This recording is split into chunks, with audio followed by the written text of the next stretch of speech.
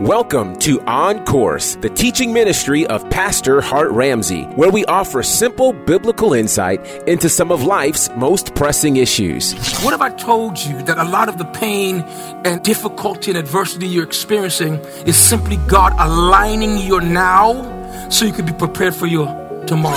Prepare for the next few minutes to be encouraged, enlightened, and inspired. Let's join Pastor Ramsey and get on course.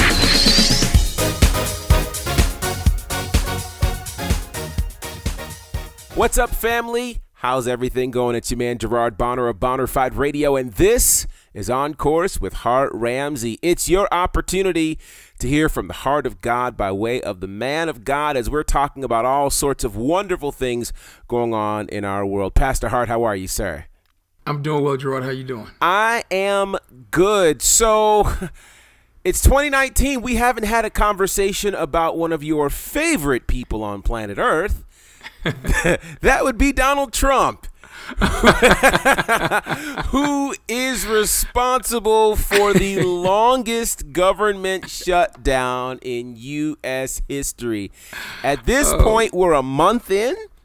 Oh, God. And it's a lot. So let's have this conversation because I know, there are a lot of people who have short memories. So they may not remember that this is certainly not the first government shutdown, but they certainly didn't go like this and they weren't over issues like this. So let's start. What are your thoughts on this whole government shutdown that is certainly now past day 30?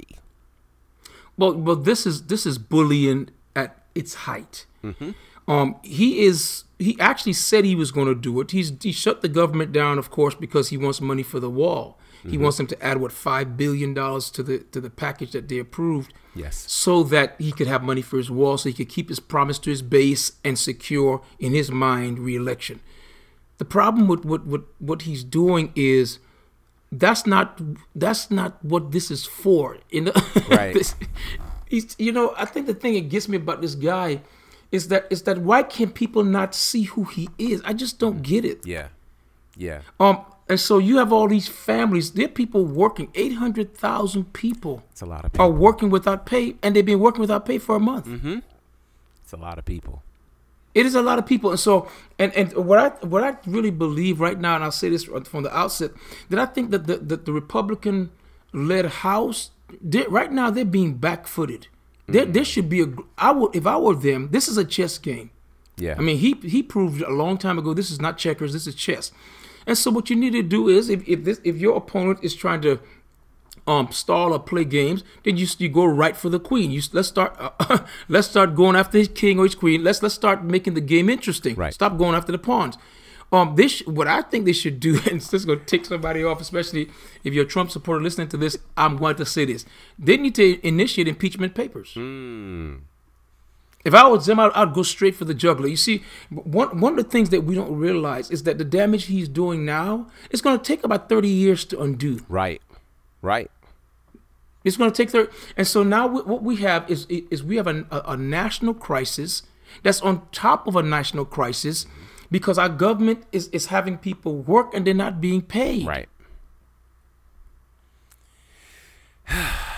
It's frightening because, we hate the idea of working without getting paid. Like that's just not going to happen. But certainly you tend to think that a government job is ideally the most secure job in the country, and so for a lot of people, that is the goal, to work for the government because there are great benefits, you're great pay, all those types of things. But you're dealing with 800,000 people, 800,000 families from all across the country who are now in spaces where, I read of one scenario where they had given her, this one lady, a letter to be able to present to her landlord to be able to say, hey, look, I'm furloughed. I can't pay the rent. And the landlord wouldn't accept it. The landlord gave them 14 days. And so now we're looking at a group of people who were seemingly in a secure space that are now potentially looking at being homeless, and which is crazy, they're in lines at soup kitchens. That is insane. Oh. But they're working a full job. Working a full job. Like, how? It boggles my mind because this clearly doesn't make sense. So, do we see an end in sight? And what do you think the end ends up being? I think that the people advising the president are convinced that if they hold out long enough, the powers that be will buckle and give them what they want. What saddens my heart is they don't mind using the American people as pawns in this. They're like, so what if 800,000 people can't get paid? That's a small price to pay in their minds to get our wall. Wow. And I think the way it's going to play out is if the Democrats hold out and say, no, we're not going to do this, then these people are master liars. They've proven in the last couple of years that they will tell lies about anything. They don't mind gaslighting. Right. So by the time, and this is going to be, we're going to experience some revisionist history, because what's going to happen is they're going to turn around and say that the Democrats did this to you. And there's a contingency of people that will believe them. Right. So I think that we're going to see, I really believe, and I'm not a prophet as it relates to dealing with this, but I'll say this. I think what we're going to see I think we're going to see a couple more, maybe 5-6 more days, and then we'll see a full court press when constituents begin to put pressure on their representatives. And that's what I would suggest to everyone that's listening to this, that you don't just sit back and wait for it to end. If you want to really help people say, well, what's the church doing? I'm gonna speak to that part in a minute. But every church is not financially able to pick up payroll. Right. Some churches may be able to, and God bless them. But I think the common citizen who we still have our jobs and we're being paid, what we need to do is contact our representatives, our senators, our mayors, whatever, and stop making some noise and say, man, pay these people. Right. Put pressure on the White House to open up and make some kind of agreement to get these people paid. And of course they're going to be back paid, but man, now some of them aren't. Really? Some of them aren't. That's the scary part. That's the very scary part. It's insane. It is. It is. And I just don't, for the life of me, see how anybody supports this. Like, this. So what I think happens, and I think it's to your point, it's almost at a point where we feel so bad it's almost like a hostage situation. Where you just hold out and hold out and hold out, and you're just like, fine, just give them what they want to end this, Right. And I'm assuming that he is hoping that will happen, not considering the level of damage that it's going to do. And I'm nervous about this. I was talking with my wife, and she was saying that, because I'm like, hey, this is going to be the thing that does him in terms of re-election. And she's like, people are going to forget. And people will vote him in. What do you think is going to happen? Do you think people will forget this last month of a government shutdown, which seems like incredible to possibly forget, but they've forgotten worse? Will they forget this? I think they will. Here's why. He dominates the news cycle. Right. We've already forgotten some of the crazy stuff he's done because there's so much of it. That's true. If you were to go back and look at the 8 years of Obama's presidency, Obama did not generate as much news cycle as Trump has in 2 years. True.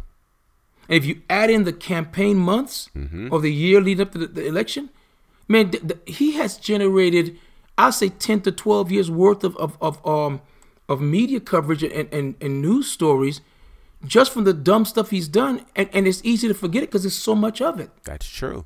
We're gonna forget. I'm telling you what's gonna happen when this government shutdown is finally over. There'll be a mass sense of relief, right?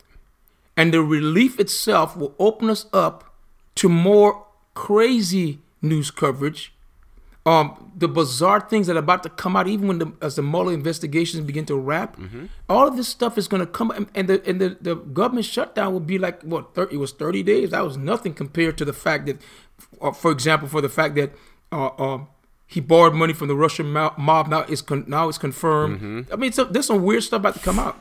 Weird. Very weird. And I'm just sitting back going, good grief. Certainly if the previous president had done a quarter of these things, not only would they have impeached him, they would have figured out how to put him in jail or whatever other things they could have figured out how to do. But for this one, it's just like, oh, well, it's Trump. That's just what happens, which I just think is very awkward. So with that said, there have been a lot of churches and civic organizations who have been stepping up to provide assistance to those who have been furloughed. And as it seems to be par for the course, there are pockets of people who feel as though the church hasn't done enough. I've heard of some churches who were able, they took up an offering and gave $300 to some of the folks in their church. Others have paid off light bills. Others have been able to do more in terms of what they've been able to give. What are your thoughts on the backlash surrounding this? And speak some more to the place about churches and their abilities to be able to assist during this period for people. I'll speak to a couple things, and man, my heart is so full as it relates to the church's financial place. Yeah, because of the way many churches have mishandled the stewardship portion of our worship. Because giving, Gerard, is not it's not something we do in church. It's a part of our worship. It is me saying to God, you've blessed me with resource and income, and I've taken the portion that you prescribe in the word, and I'm bringing it back to you. Right. It's how we worship. The difference between a saved man and an unsaved man financially is what we do with our money. That's good. And so one of the biggest issues is I think the church has been irresponsible in a lot of ways, not just in the way we've handled money, but in the way we've taught people to bring their money to God. That's the first thing. That's another one situation. The second thing is most churches have a benevolence program, which means people could come and apply for help from the church. Right. And my church certainly has one. And the biggest problem we have is that only 37% of our members tithe. Wow. And that I think is a little bit above the national average. Right. So you have this handful of people giving tithe, and of that 37% that tithe, not all of them give offerings. Wow. And people say, well, the preacher makes too much. No, we preachers and everyone as church staff have a pay scale like every other job have a pay scale. Right. I was reviewing our pay scale the other day. My church staff is being paid below the national average. I'm paid below the national average. People say, well, you fly a helicopter. The helicopter is not mine. It's the church's, and we use it to go between one location and the next. It's paid for. It was a $650,000 helicopter that we got for $200 and something thousand. Yeah. So really, we got it for a third of the cost, and it does us well. And the reason we were able to use it and maintain it is because we're part of a company that actually handles the maintenance and the housing of it and the insurance and all this stuff for us. Wow. So we don't have that expense. But I digress. Going back to what I'm talking about is so a lot of churches have obligations with staff and to take care of their people. And in a situation like this, because the majority of the people aren't giving, they don't have the resources. And when you open Pandora's box and tell people, if your job has been furloughed, come, we'll give you money. In the summer of 2012, we gave away $630-something thousand to our community. Wow. In the summer. Wow. When we ran out of the money, we couldn't do it anymore. We stopped giving, and the community has never to this day thanked us. Oh my! They cursed us for when we stopped giving. Wow. There's so much conversation to be had about the way the church handles money. Number one, number two, about the way the people who are members of the church, who God has blessed financially, the way they fail to give, and number three, for the world's for the community's ungratefulness when the churches do bless them. Y'all could do more. Well, man, wait a minute. Right. If the first part of it is, technically, when you read scripture, the money that comes into the church is not for the unsaved world, it's for the poor among us. True. The Bible says it's that there will be meat in my house. In other words, the house, the priest and the Levites and whomever serve in the house, that they can have a living. Mm-hmm. That's what the giving is for. And then number two, if there's needs among us, then we can come together and meet the needs that's among us. Right. But the church is really not called to go out and funnel the tithe and offering into the community. That's not what the church is called to do. And that right there ticks people off, but it's the truth of the word. Mm-hmm. God set that standard. Wow. Right now, I think what has to happen is that churches need to find out, number one, who among us have been furloughed. Right. Who connected to us have been furloughed. And we need to try to meet those needs. Number two, I think the church needs to partner with other organizations, and if we don't have the money, let's find it. We could find it. We have, if you have enough staff or enough connection, we could find money. Like when during the last storm that hit the Virgin Islands, mm-hmm. I remember there was not enough. We didn't have enough money to meet all that need. But what we did, we connected with some people that had resources, and we were able to sow $250,000 worth of stuff into the Virgin Islands. Wow. Because the people said, we'll give you the stuff if you could get it there. So we start trying to find a way to get it down there. And finally, when we were slow getting the transportation to get it there, the people said, tell you what, we will sow that into you too. Wow. So we were able to give, I think, right at $270,000 worth of help. And we only came out of our pockets maybe $20,000. Wow. That's awesome. So there's a creative way to meet the needs. So I think there should be creative ways to meet the needs. Stay tuned for more of today's teaching with Pastor Hart Ramsey. Pick up the new release from Stellar Award nominees Hart Ramsey and the NCC Family Choir titled True Story, featuring the lead single, It Is So.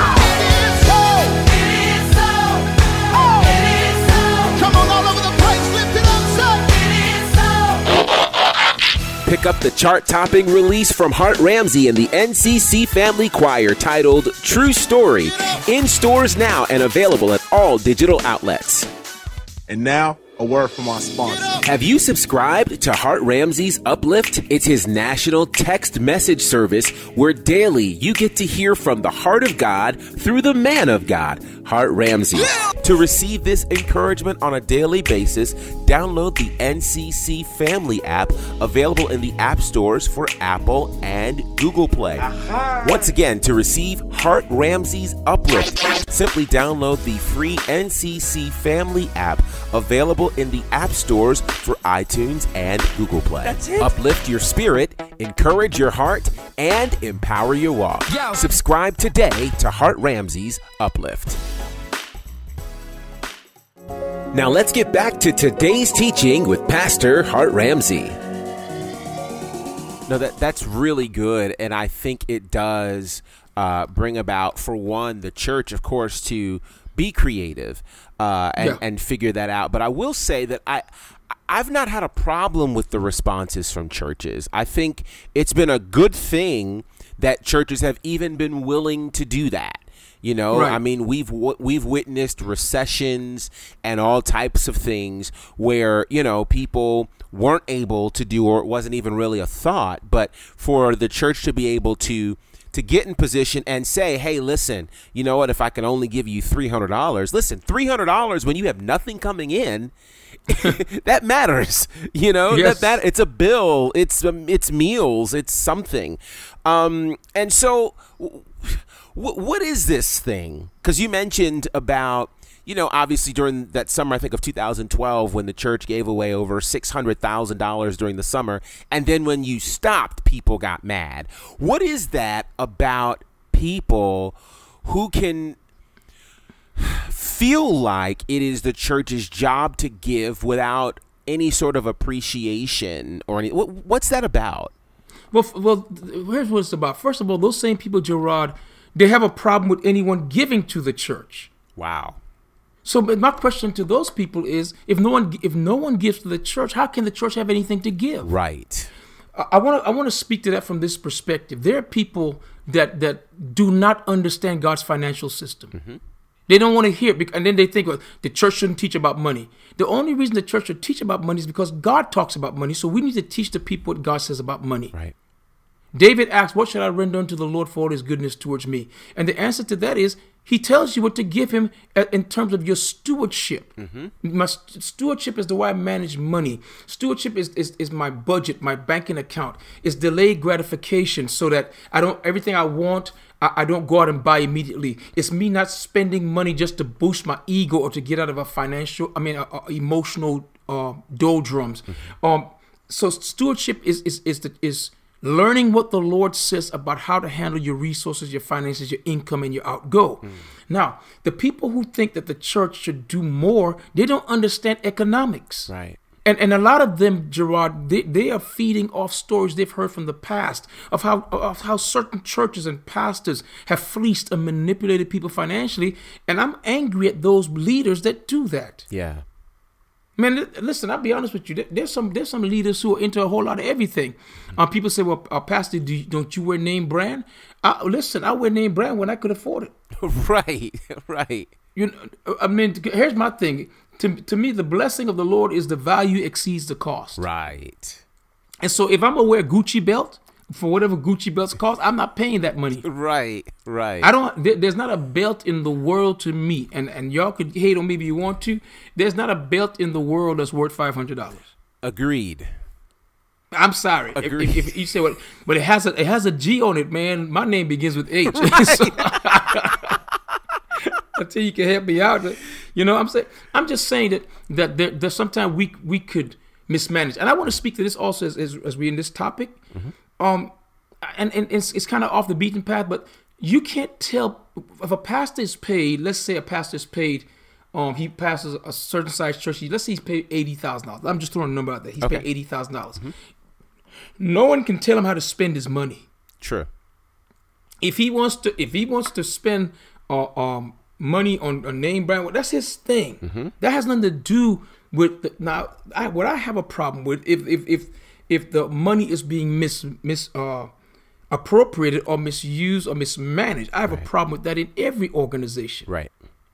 But as it deals with now, whether or not we're helping people in need, the church is called to help people in need. But remember, it begins with the people in the church. Right. It's not the will of God that you blow your money gambling, or you blow your money on weed, or you blow your money on liquor or cigarettes or whatever, and then you come to church. Somebody, the church got to help you. Right. That's that's not right. Right. But in a situation like this where we have a national crisis, I think the church need to put on its. First of all, we need to be praying, yes, and asking God to make a way for us to have over and above giving. We need to take special offerings. We need to have special meetings and think groups where we can figure out what can we do to help the people connected to the people that come here, right, while they go through this absolutely insane time, right, where the president has lost. I think he's lost his mind. Who shut the government down for 30 days? Right. For a wall. So to build a wall, and it's a political play, it's a power play, and so we have to figure out a way to bridge the gap. I really believe that it's our responsibility, since we have access to heaven, we have access to God, to the wisdom of God.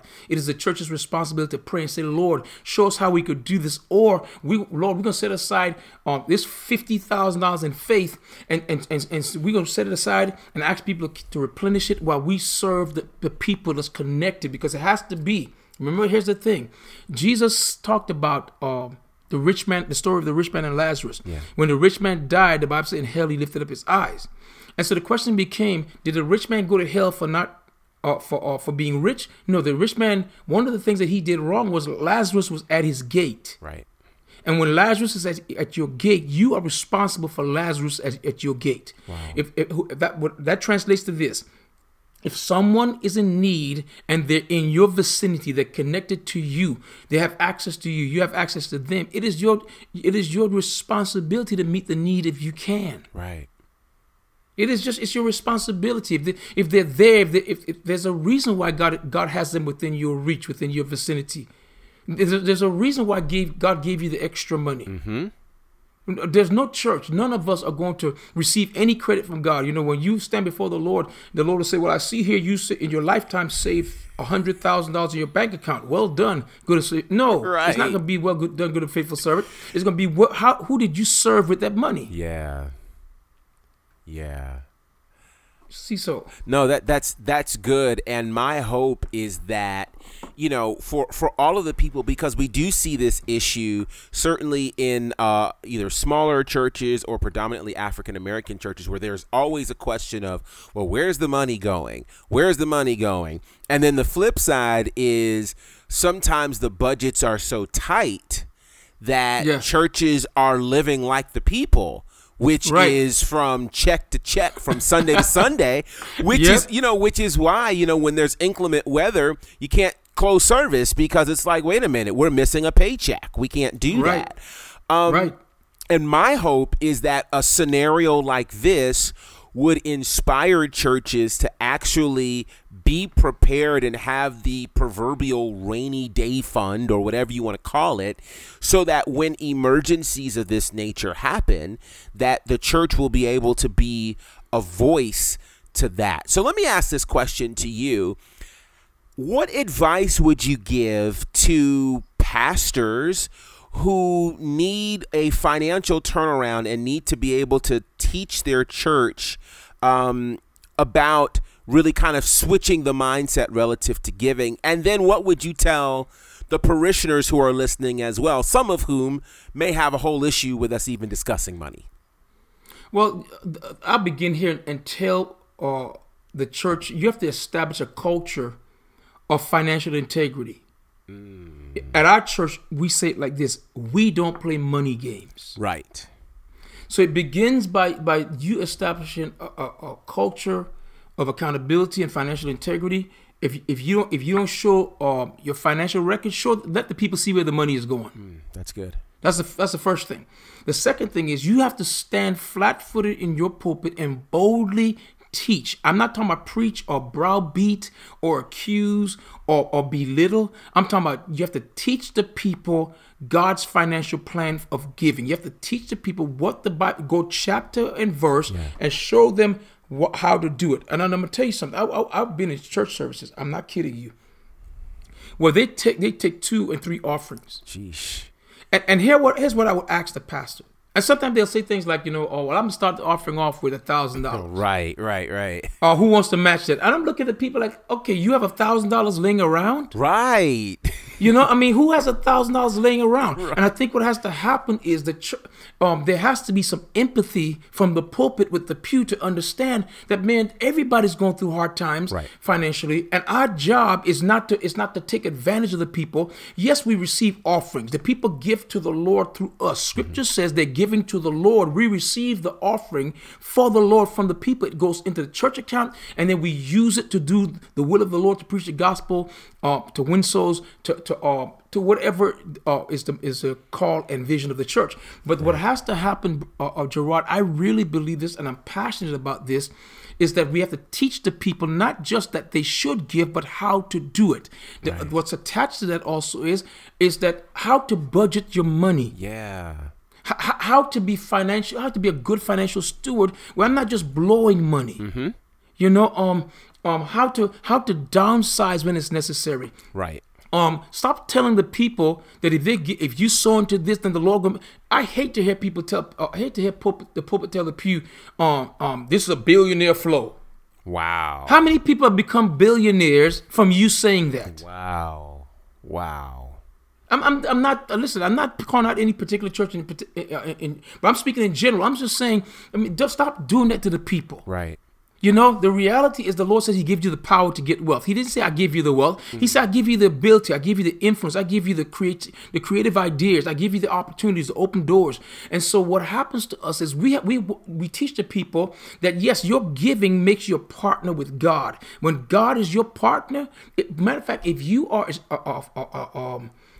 a distribution center, God will always make sure that you have stuff to distribute. That's good. If God will always make sure you have money, and I'm gonna tell you one good part about this government shutdown, Gerard, is that it's challenging, especially for believers, who their source is. Right. Man, I know this because I was in the military for 11 years. The Lord wanted me to get out after my 4th year, but I was too afraid to get out because I didn't know where my money was gonna come from. Sure. God has given each one of us a gift that will supply our life's needs. He said he's going to supply the need, but I think that as churches, we need to become very, very sober about the way we teach about money, about the way we teach about spending, about how we handle the money that is entrusted to us by the people for the Lord. Yeah. And when it's time, there are times when the people are going to honor us. The Bible says that the elders that rule well are worthy of double honor. In the Greek, it's duplos teme. What we will say is time and a half. Yeah. Or double time, being paid double time. It's like being paid overtime. You're worthy of that because you put in the time. Right. But we should not be living out of the offering plate. Right. And it should be that when the people give, we get a portion of the money. And if you're bivocational, which means you have a day job and you work for the church, then you set it up where the church always have funds. Right. Many churches today, because of the unfaithfulness of the people, go from, like you say, from paycheck to paycheck, from Sunday to Sunday. Mm-hmm. And then there's certain things that some churches feel like they have to keep up with other churches just to keep members. For example, do you know how much these big video screens cost? Right. They are not Gerard, cheap. Listen to me. We were pricing one for the dome. Yeah. They told me we're gonna spend at least $360,000. Correct. Mm-hmm. Well, the first building we bought was $390,000. Wow. Holy we still cow. got that building. My thing is like, look, I'm like, okay, and I'm gonna tell you what I did. I called my pastors up, and I called my executive pastor up, and I said, here's what I want you to do. I need you to find out who the manufacturers are and how do we become distributors. Oh, that's good.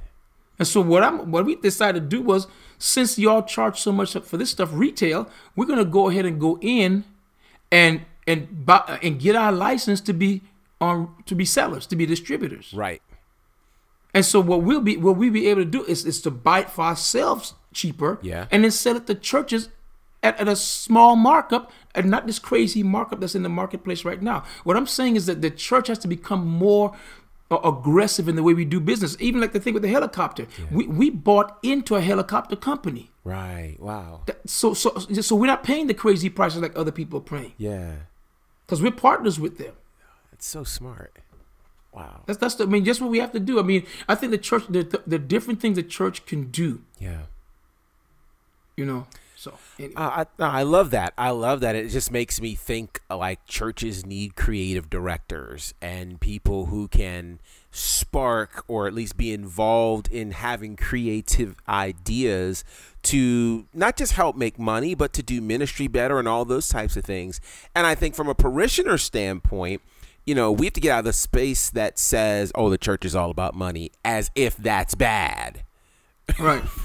Right. What other entity do we know that does not run on money? You know? The saints don't, the people, even Christians don't understand that. And I think the drawback for it is the African American community especially they lean so heavily on the church. How are you going to lean on an entity and not support it? Right.